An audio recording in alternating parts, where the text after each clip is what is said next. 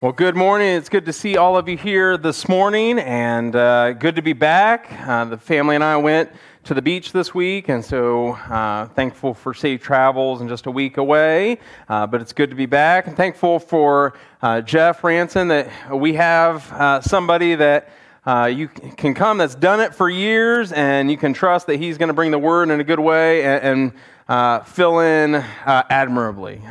Perhaps some would say better than. But I'm really thankful for Jeff, and he's just such an asset to Gateway and all that he does. Before we get started with our message this morning, you may have heard about the earthquake that occurred over the weekend here in Haiti, and a sizable earthquake. I believe it was 7.2. And unfortunately, our partnership in Haiti, if you don't know, we have a partnership called Gateway Mission Haiti. And so we have an ongoing partnership with the church in Jérémie, Haiti, where we send groups, used to be every year, but recently, due to really political unrest, if you don't know much about that situation, it's kind of ugly. We were supposed to send a team at the end of July, and that got canceled because of the political unrest. And so usually we send 2 teams a year down, and we just partner with the same church. So it's short term for the people that go on the mission trip, but Gateway has a long-term partnership with this community and this church. But over the weekend with this earthquake, unfortunately, there was damage done. Now, the great part, the blessing is that no lives were lost, and I've not heard of any injuries, so that's great from that perspective. But there were 12 families from our church there whose homes were either destroyed or damaged in a big way. And so what we're looking to do over the next 3 weeks, with your help, is to raise $12,000. That's $1,000 for every family. And so if you would be able to help us out with that, there are a few opportunities. You can write in the Momo line, GMH relief of your check, or you can give online. There's a drop down for what fund you want to give to. Typically, you would give to like Taze Valley for like your tithe. Well, in that same listing, you can find like Haiti relief or GMH relief is one of the options there. You can also text to give. So the number you text to is 84321, and then you just text your donation amount and GMH-relief if you want to do that. And so, like I said, we're doing that. We have that open over the next 3 weeks here. We're hoping to get these 12 families kind of back on their feet. And help them in their recovery from this earthquake. If you don't know much about the history of Haiti, obviously there's been other earthquakes, and it just seems like a country that right when they get kind of back on their feet, they get knocked down back again. And so these are beautiful people. If you've never had the chance to go on one of our mission trips, if the next time we're able to go, I hope you consider that, because they are amazing people, and they don't have much. But they would never tell you that. They are proud of what they have, and they don't complain, and they love Jesus just as much as any one of us. And it is amazing to be able to kind of interact with them and be a part with them. So if you can help these families kind of get back on their feet, you can give through one of those channels, and we appreciate your generosity in that and in so many other areas. So this week, we are in week 3 of our message series called Faith with Doubt. And in this series, we're getting behind the root causes of our doubt so that we can cut them off at the pass, or we can nip them in the bud and prevent any unnecessary or unwanted struggles or discouragement or disappointment that can come with doubt in our faith. Now, we acknowledge that it's very normal to have questions and even doubt in your faith journey, but it's how we deal with them that matters. Now, for most of our questions, there are good answers. We just need to know them. We need to know why we believe what we believe. That's what Christian apologetics helps us with. And we admit that, there are some questions that we don't and will never have answers for. There is beauty in the mystery of God and His Son, Jesus. And we live, according to the Apostle Paul, we live by faith and not by sight when it comes to some things. Some people that you talk to out in the world, they're struggling believers who need to know just what the evidence is to help them alleviate their doubt.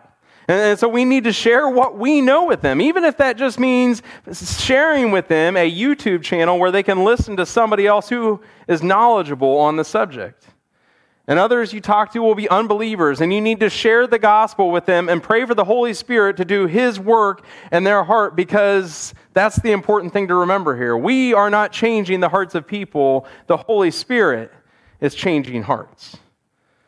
So I want to repeat one more time that it's the confidence in our faith that helps us explain the things we know, and it's the humility in our faith to say there are things that we don't and will never know. Now, so far we've looked at 2 root causes of doubt in our faith. In week 1, we looked at a muddled memory, where we start to think that we are the source of our own blessings. The second week, we looked at a partial picture. Like the blind men and the elephant, we allow our own, sometimes painful life experiences or religion to be the only artist painting our picture of God. But God is always bigger than what we can see or capture in a single photo. Before we get into the third root cause of doubt this morning, let me say that one of our goals each week is to ask ourselves if the root cause that we're discussing that day has any roots in us.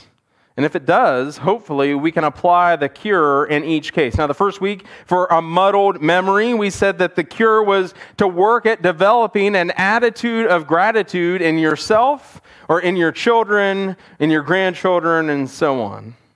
Or last week we talked about, for a partial picture, we need to apply Bible study and prayer. We need to get back into the study of God's Word, develop a habit of prayer, and join with others who are doing the same so that you can have a fuller view of God.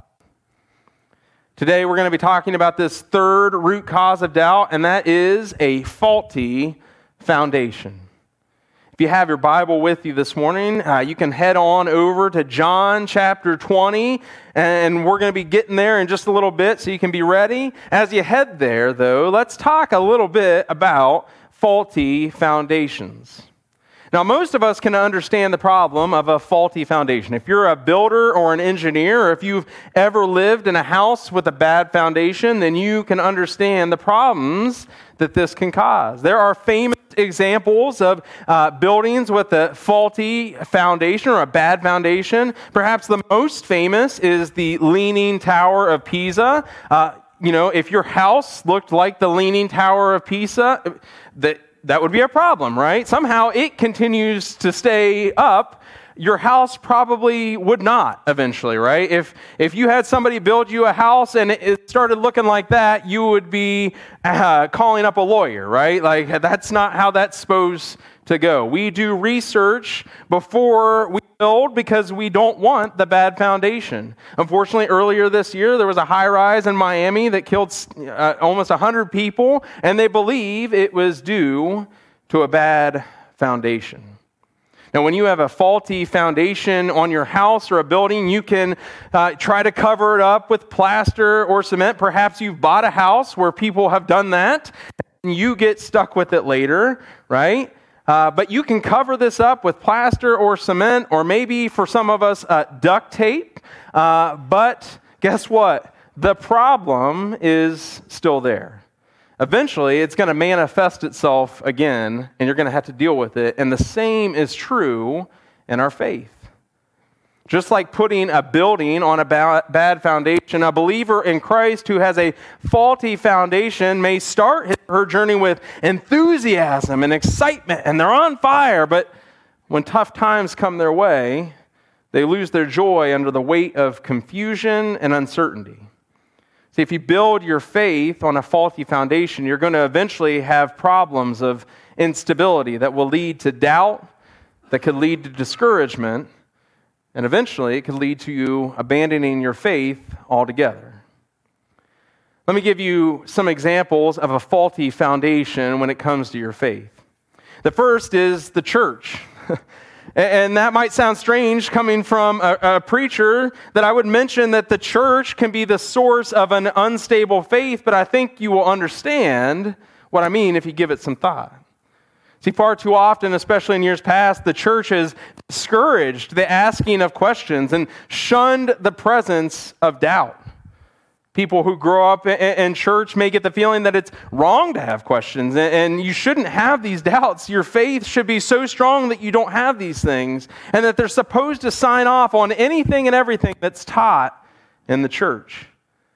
And honestly, there are a lot of churches and church leaders who want that.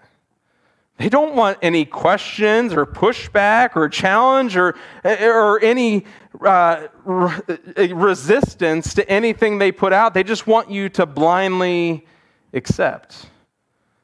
But our faith is not built on any local church or even the whole church, as the big C church, as we call it, because that's a faulty foundation. It shouldn't be built on the church. The church is important, but our faith should not be built on the church.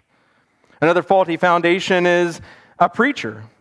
Now, at the first example here seemed self-deprecating. Well, now this one definitely is. But regardless of how it portrays my profession and my calling, it's true.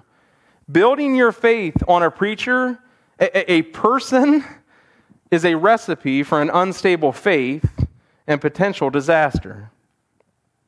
Now, it's a good thing, a great thing to be thankful for and honor those of us who serve God in a full-time capacity. And I'm humbled at the show of appreciation for me and my ministry. And there are people, mentors, and role models in my life and in my past that I hold in high regard because of the influence they had in my life over the years. Perhaps you have had others that step up in your faith journey that you look up to, that you look at and think, man, they have really helped me through some times. I look up to them as the ultimate example of faith.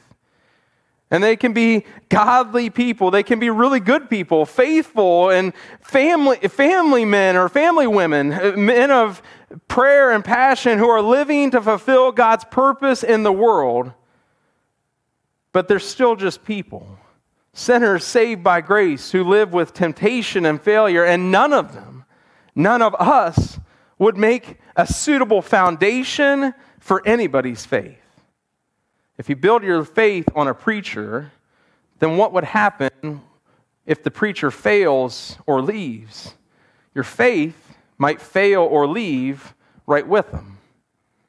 And I've seen countless examples of moral failures or surprise exits of ministers where churches are left just devastated in their wake. And certainly there is a push and a pull to a church body's attachment to their minister. I mean, I've seen examples where a minister serves at the same church for decades and he is beloved by the entire congregation. But when they retire, the church never recovers because they were so tied to the one person.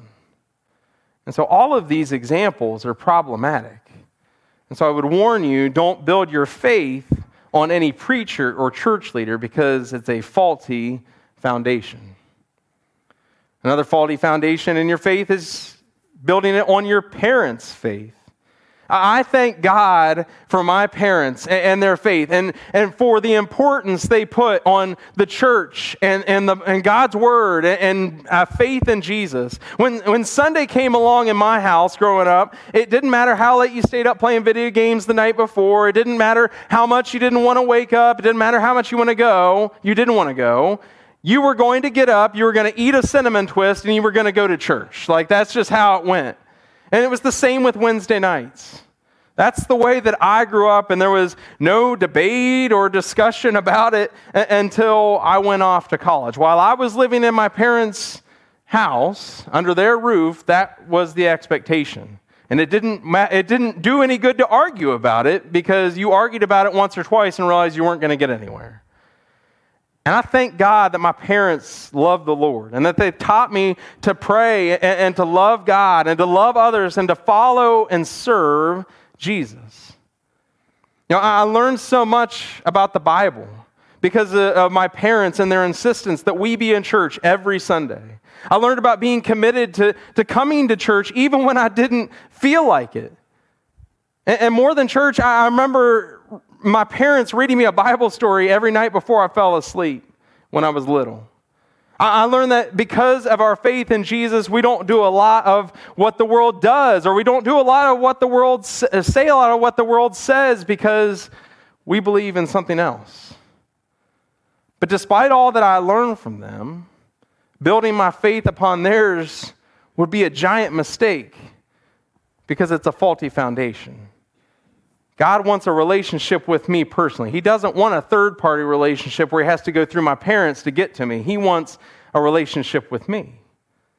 Yet you'd be surprised how many Christians are trying to build their faith on their parents' faith. And you might think, well, at least they're going to church and at least they believe what their parents believe and what they teach. At least they're hearing it.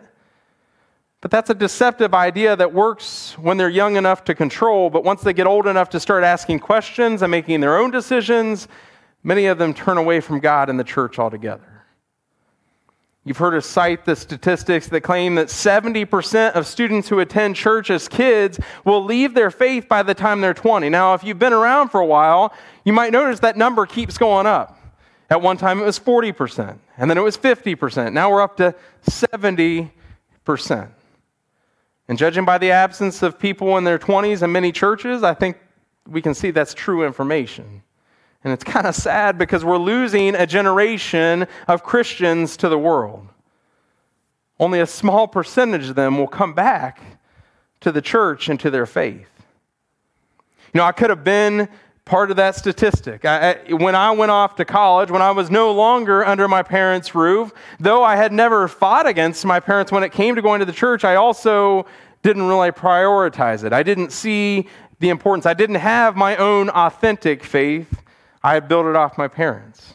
And so I didn't prioritize my faith. I didn't prioritize finding a church when I got to college. I didn't seek out a campus ministry. And I just stopped going. And maybe some of you have a similar story in your life. And the longer that I was away from a community of faith, the less that I lived out my faith. See, you can say that I don't need the church, that I don't need to be there all the time, that I don't need to be a part of a church in order to have a faith in Jesus. But I think when you put that to the test, you'll find that your faith is not as strong as it was when you were a part of that community of faith. And so for me, it went on that way for 6 or 7 years. Now, thankfully, I was one of the lucky ones that never really left my faith behind. I wasn't living it out the way I should have been, but I still believed and I still saw the importance of who Jesus was. And eventually, some friends brought me back in. But your kids may not be so lucky. And so, parents, if we just assume that our kids are going to automatically have a faith like ours, we need to think again. They will not survive this culture on a secondhand faith. They're living with more challenges to their faith than any other generation before. So we have to teach them not just what we believe, but why we believe what we believe. We need them to know what the big questions are before they even get to them, and then also what the answers to those questions are. Our next generation ministries, they can help out with that. You can bring your kids on a Sunday morning or a Wednesday night, and we have amazing leaders and teachers that are going to teach them the best they can about God and Jesus and the Bible. But the honest truth is, those next generation ministries get 2, maybe 3 hours with your kids a week. And yeah, they're in school and they're asleep, but the majority of the time, guess what? They're with you. And if they never hear anything from you about faith or about Jesus, or about why we believe what we believe, there's a huge gap in there somewhere. You know, your kids, for most of us, your kids look up to you like you're like the best thing ever. I hope, right? Until they get to a certain age, and then, okay, they'll never admit it. But, right? But they're looking to you, right? If they come in here and they're getting the supplemental, they want to know what the primary thinks in the other times. I love what Moses told the parents of Israel as they were coming into the promised land. These commandments that I give to you today are to be on your hearts. Impress them on your children. Talk about them when you sit at home and when you walk along the road, when you lie down and when you get up. Tie them as symbols on your hands and bind them on your foreheads. Write them on the doorframes of your houses and on your gates. And I think, to kind of paraphrase, Moses is saying, make it a part of your life. In every aspect of your life, make your faith a part of it. Don't leave it out. Don't put it on the outside. Don't make it just a separate compartment. Make it something that is an umbrella. Everything is an umbrella, or under the umbrella of your faith. Another faulty foundation for our faith is our feelings. Have you noticed that most all advertisements target our feelings and not our thinking? It used to be all you had to worry about was commercials on TV, and now it's on Facebook, and now it's online, and it's everywhere, right? But most of these advertisements are targeting your feelings. In fact, if you are in sales here this morning, you probably already know this, but this should be one of your tactics. Create a positive feeling in your potential customer about your product. Things like, don't worry about how much it's going to cost, just imagine how it's going to feel driving around in it, right? You can worry about the payment later, but just imagine how that's going to feel. You know, Ashley and I, we have an addition to our family we just kind of found out about a short time ago, and we have a baby girl coming next spring. And so we have been, thank you. We're over the moon, but that's another day. You know, that has thrown us kind of looking into the minivan market. Once you get to 3, you kind of can't deny it anymore, right? And so we've been looking at cars, and as part of this process, I was listening to something yesterday where in our culture, we think about what we want in a car. We don't necessarily, it's more than just get me from point A to point B. We don't usually go for the most base model. You could pay $10,000 for a car, but often we find ourselves looking at the $50,000 car or more, right? We want all the bells and whistles. If I'm going to spend a lot of money, I want to have the right technology. I want a car that's going to last me a long time. I want all the comfort. We think a lot about the wants more than just the need. And so we don't think about how much it's going to cost. We just imagine how we're going to feel driving around in it. When it comes to a minivan, if you're going to get a minivan, you want it to at least be kind of cool, right? Or in other advertisements, it's don't think about what that's going to do to your body. Just imagine how it's going to make you feel or how it's going to make you look. And because our culture is geared so much toward tapping into our emotions instead of our brains, the church is tempted to make the same pitch.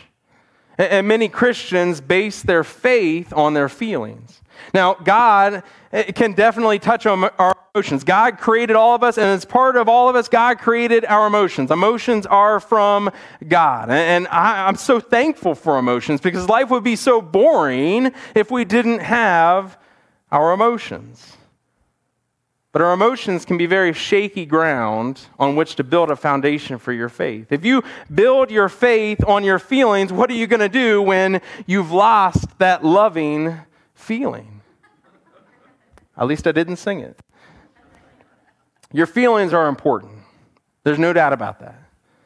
But you need to move the center of your faith about 18 inches to the north.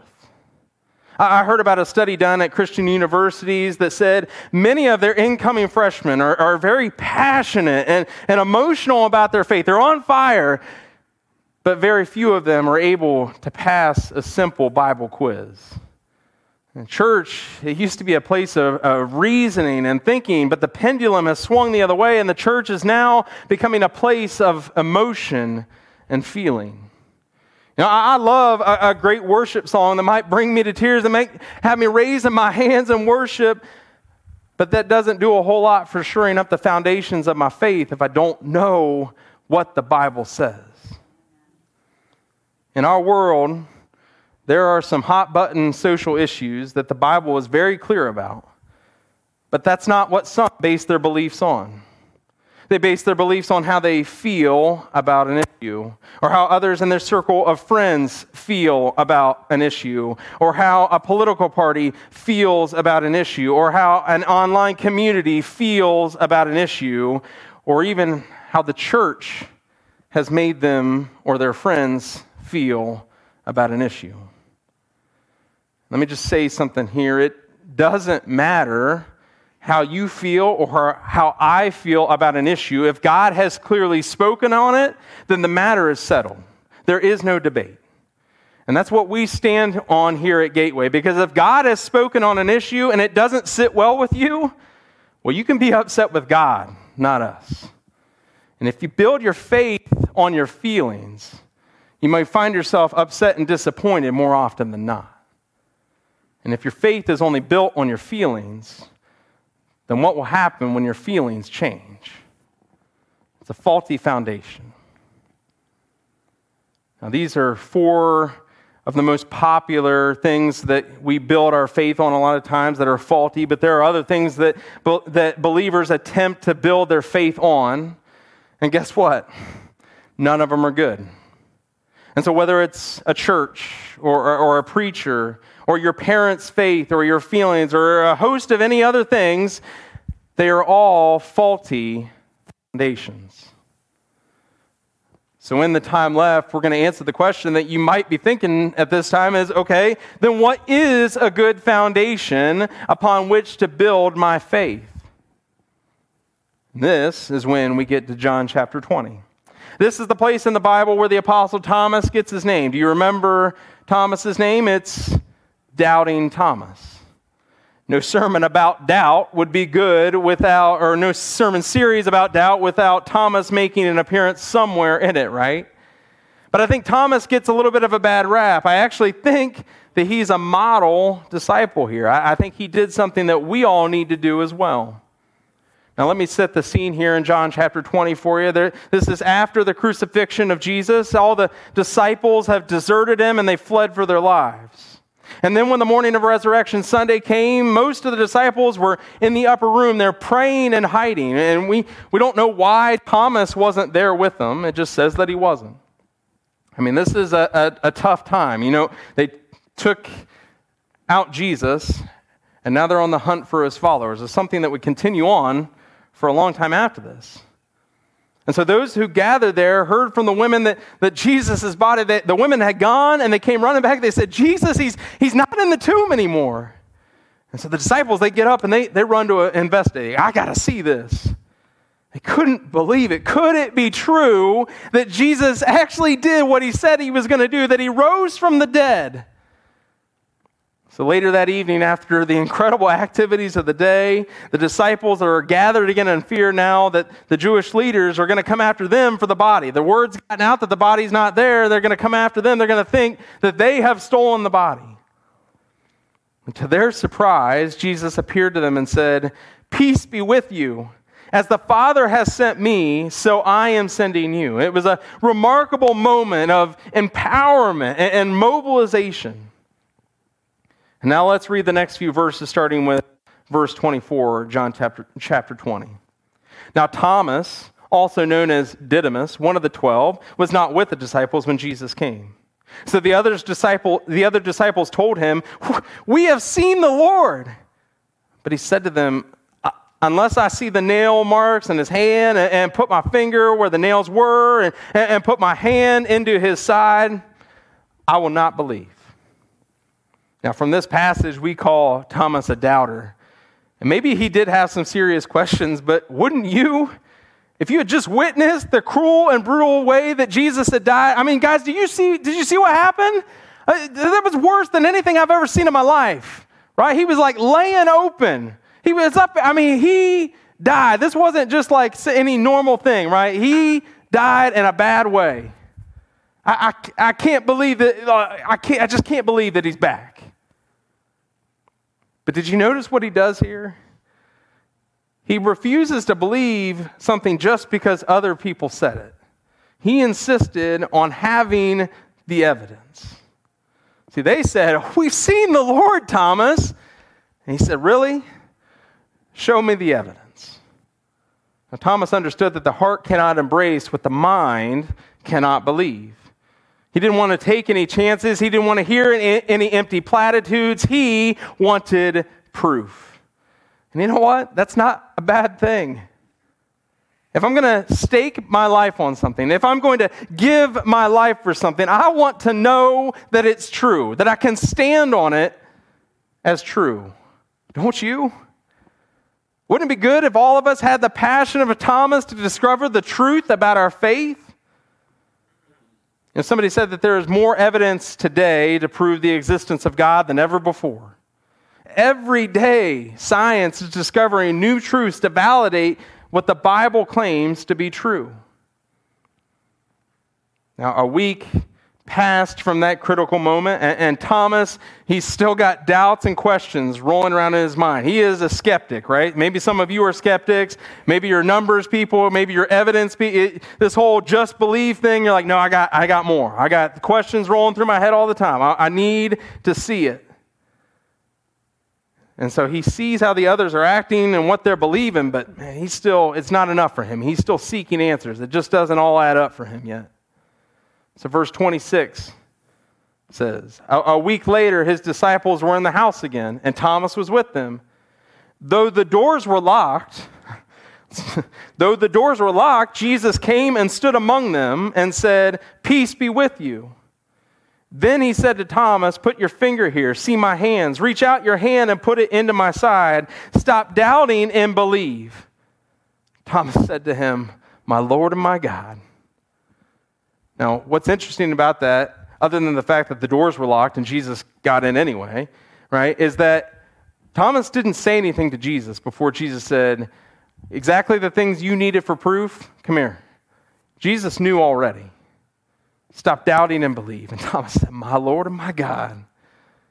Do you understand the power of the evidence? For some, it can save a life. It can save a soul. It can literally turn a skeptic back into a passionate Christian.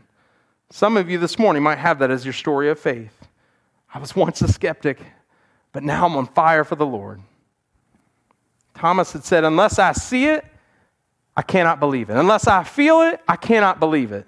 And then he saw, and then he felt, and he believed. Was he wrong to say that he had to see it for himself? No. That's kind of a theme in this whole chapter. Going back through chapter 20 here, look at verse 8. Peter and John ran to the tomb. John got there first, but he didn't go in. Peter went in first, then John. And when John went into the tomb, it says he saw and believed. Look at verse 18. Mary Magdalene was outside the tomb crying. Jesus came and appeared to her, but she thought he was the gardener. I think her head was buried in her hands as she cried, but when he called her name again, she recognized him. And in verse 18, it says, she went to the disciples with the news, "I have seen the Lord." Verse 19, when Jesus appeared to the disciples in the evening of Resurrection Sunday, the Bible says the disciples were overjoyed when they saw the Lord. In verse 24, the disciples told Thomas, "We have seen the Lord." In verse 25, Thomas said, "Unless I see him, I will not believe." Thomas asked for evidence, so when Jesus appeared to him, that's what he got.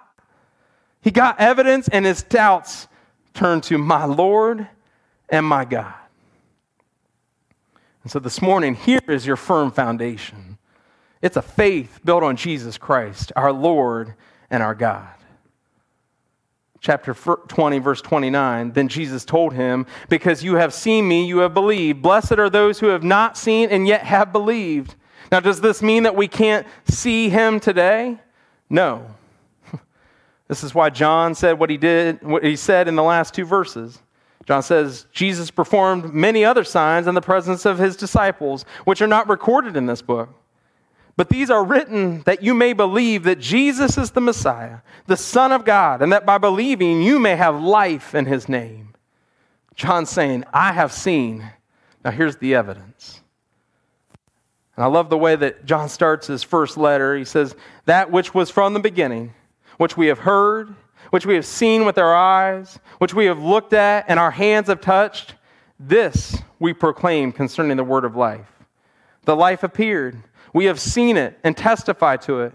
And we proclaim to you the eternal life, which was with the Father and has appeared to us. We proclaim to you what we have seen and heard, so that you also may have fellowship with us. And our fellowship is with the Father and with the Son, Jesus Christ. Friends, our world is full of faulty foundations. We've named just 4 today, but there are many others.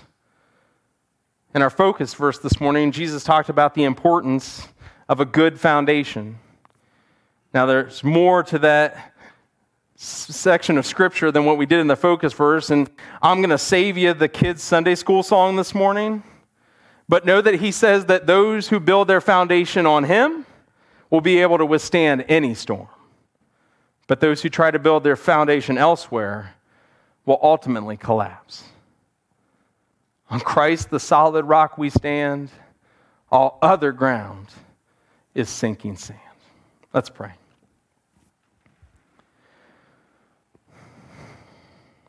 Father God, we thank you that you have provided us a firm foundation to build our lives on.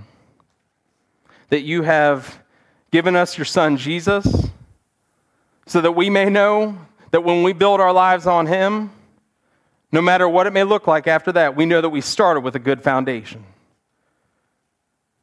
That we can withstand any storm. And so, Father, this morning, I pray that we would stop trying to build our lives on the sinking sand of this world. That we'd stop trying to build on faulty foundations. That we would know that any foundation that is not Jesus Christ will ultimately lead to disappointment and destruction. And so, Father, this morning as we come, I pray that we would turn our eyes to Jesus. If we build our lives on a faulty foundation, that we would fix it and instead start building our lives on Jesus. That everything would come back to him. That as the foundation of our lives, as the cornerstone of what we're building, that we would know the importance. That whatever else might come our way, when the storms of life come our way, that we would know that Jesus is the ultimate foundation. And so, Father, I pray that we would look for the evidence, we would look for the why and what we believe, that we would delve into that. Instead of spending our time on pointless things, arguing about things that aren't going to matter, that we would devote our lives to Jesus and to our faith in him. That we'd be able to explain to others why he is the ultimate foundation. So, Father, we thank you, love. We thank you for your Son, Jesus, that he came for each one of us, that he went to the cross for each one of us and rose on the third day for each one of us so that we may have eternal life. We thank you for that amazing love you have for us, that you would give him so we might be able to spend eternity with you. And it's in Jesus' name we pray. Amen. If you're here this morning and you've never given your life over to Christ, we're talking a lot about faulty foundations today. And the world's going to tell you that there's a lot of things that you can build your life on. There's a lot of ways that you can go. There's a lot of paths. But Jesus said, no. Jesus said, I am the way, the truth, and the life. I am the only way to the Father. And so any foundation that is not built on Jesus Christ is a faulty foundation. And I know that there are times in our life where it's hard to see that. There's going to be storms in our life that come. There's going to be mountains and there's going to be valleys. And sometimes it seems like even Jesus is the faulty foundation. But you know what? That is a lie. We sang that song earlier about the evidence. As I was listening to it last night to kind of get ready for today, the thing that kind of came over me was all of our lives can go in a lot of different directions. And some of it might not be as fair. It may not be fair. And I know there's a lot of you that are struggling with a whole vast array of things that I'll never have to deal with, things that a lot of people will never have to deal with. Just storms that maybe seem like they never let up. And we may talk and sing about promises that God has made, and you may think, man, I'm not seeing it because my life is really hard right now. But the one promise that has been made to each one of us is that God so loved each one of us in this world that he didn't want to see us perish, but that he would send his Son Jesus to die for each one of us, that he would wash away the sins of each one of us so that we might have eternal life. And so I don't know what this look like for you, but I know that when we place our faith in Jesus, we're all going to be together. That's the promise. And though you may not see a lot of other things in your life, know that that is available to you. It's available to each one of us that would say, I want Jesus to be the king of my life. If you've never made that decision, there's no better day than today to make that decision. Say, I want Jesus to be the Lord and the king of my life. That from this day forward, I'm making myself available to him to go where he wants me to go. Because anywhere I try to go that's not with Jesus is ultimately in vain. Apart from him, we can do nothing. Never made that decision. I would love to talk to you about that this morning. To talk to you about baptism this morning, to come in front of all these people, all these witnesses, that we may celebrate with you that you've given your life over to him and you are a new creation. Your old life is gone. Now my foundation is on Jesus. I'd love to talk to you about that this morning. Talk about the storms of life. We talked about ups and downs and mountains and valleys, and maybe you're in a valley right now. Maybe you're in a storm right now that you are struggling, and that's okay. It's okay to be struggling sometimes, because this world doesn't let up just because we love Jesus. But we do have the ultimate weapon. God has provided us the ultimate weapon in prayer with him. Let's invite the God of the universe, who cares so much about each one of us, the God that is in charge of all these things, that created all these things. Let's invite him into whatever situation might be going on in your life. And so I would love to pray with you this morning. Maybe you're not comfortable coming right now. You come after the service or sometime during the week. You can also scan the QR code, send in a prayer request to the information card. Whatever it looks like, whatever your comfort level is, we want to pray with you. Because we don't fight with earthly weapons. We fight with the ultimate weapon. We want to invite God into whatever situation might be going on. So if you have a decision to make this morning, if you need prayer this morning, I'll be right down front here. I just ask that all of us stand and sing our final song.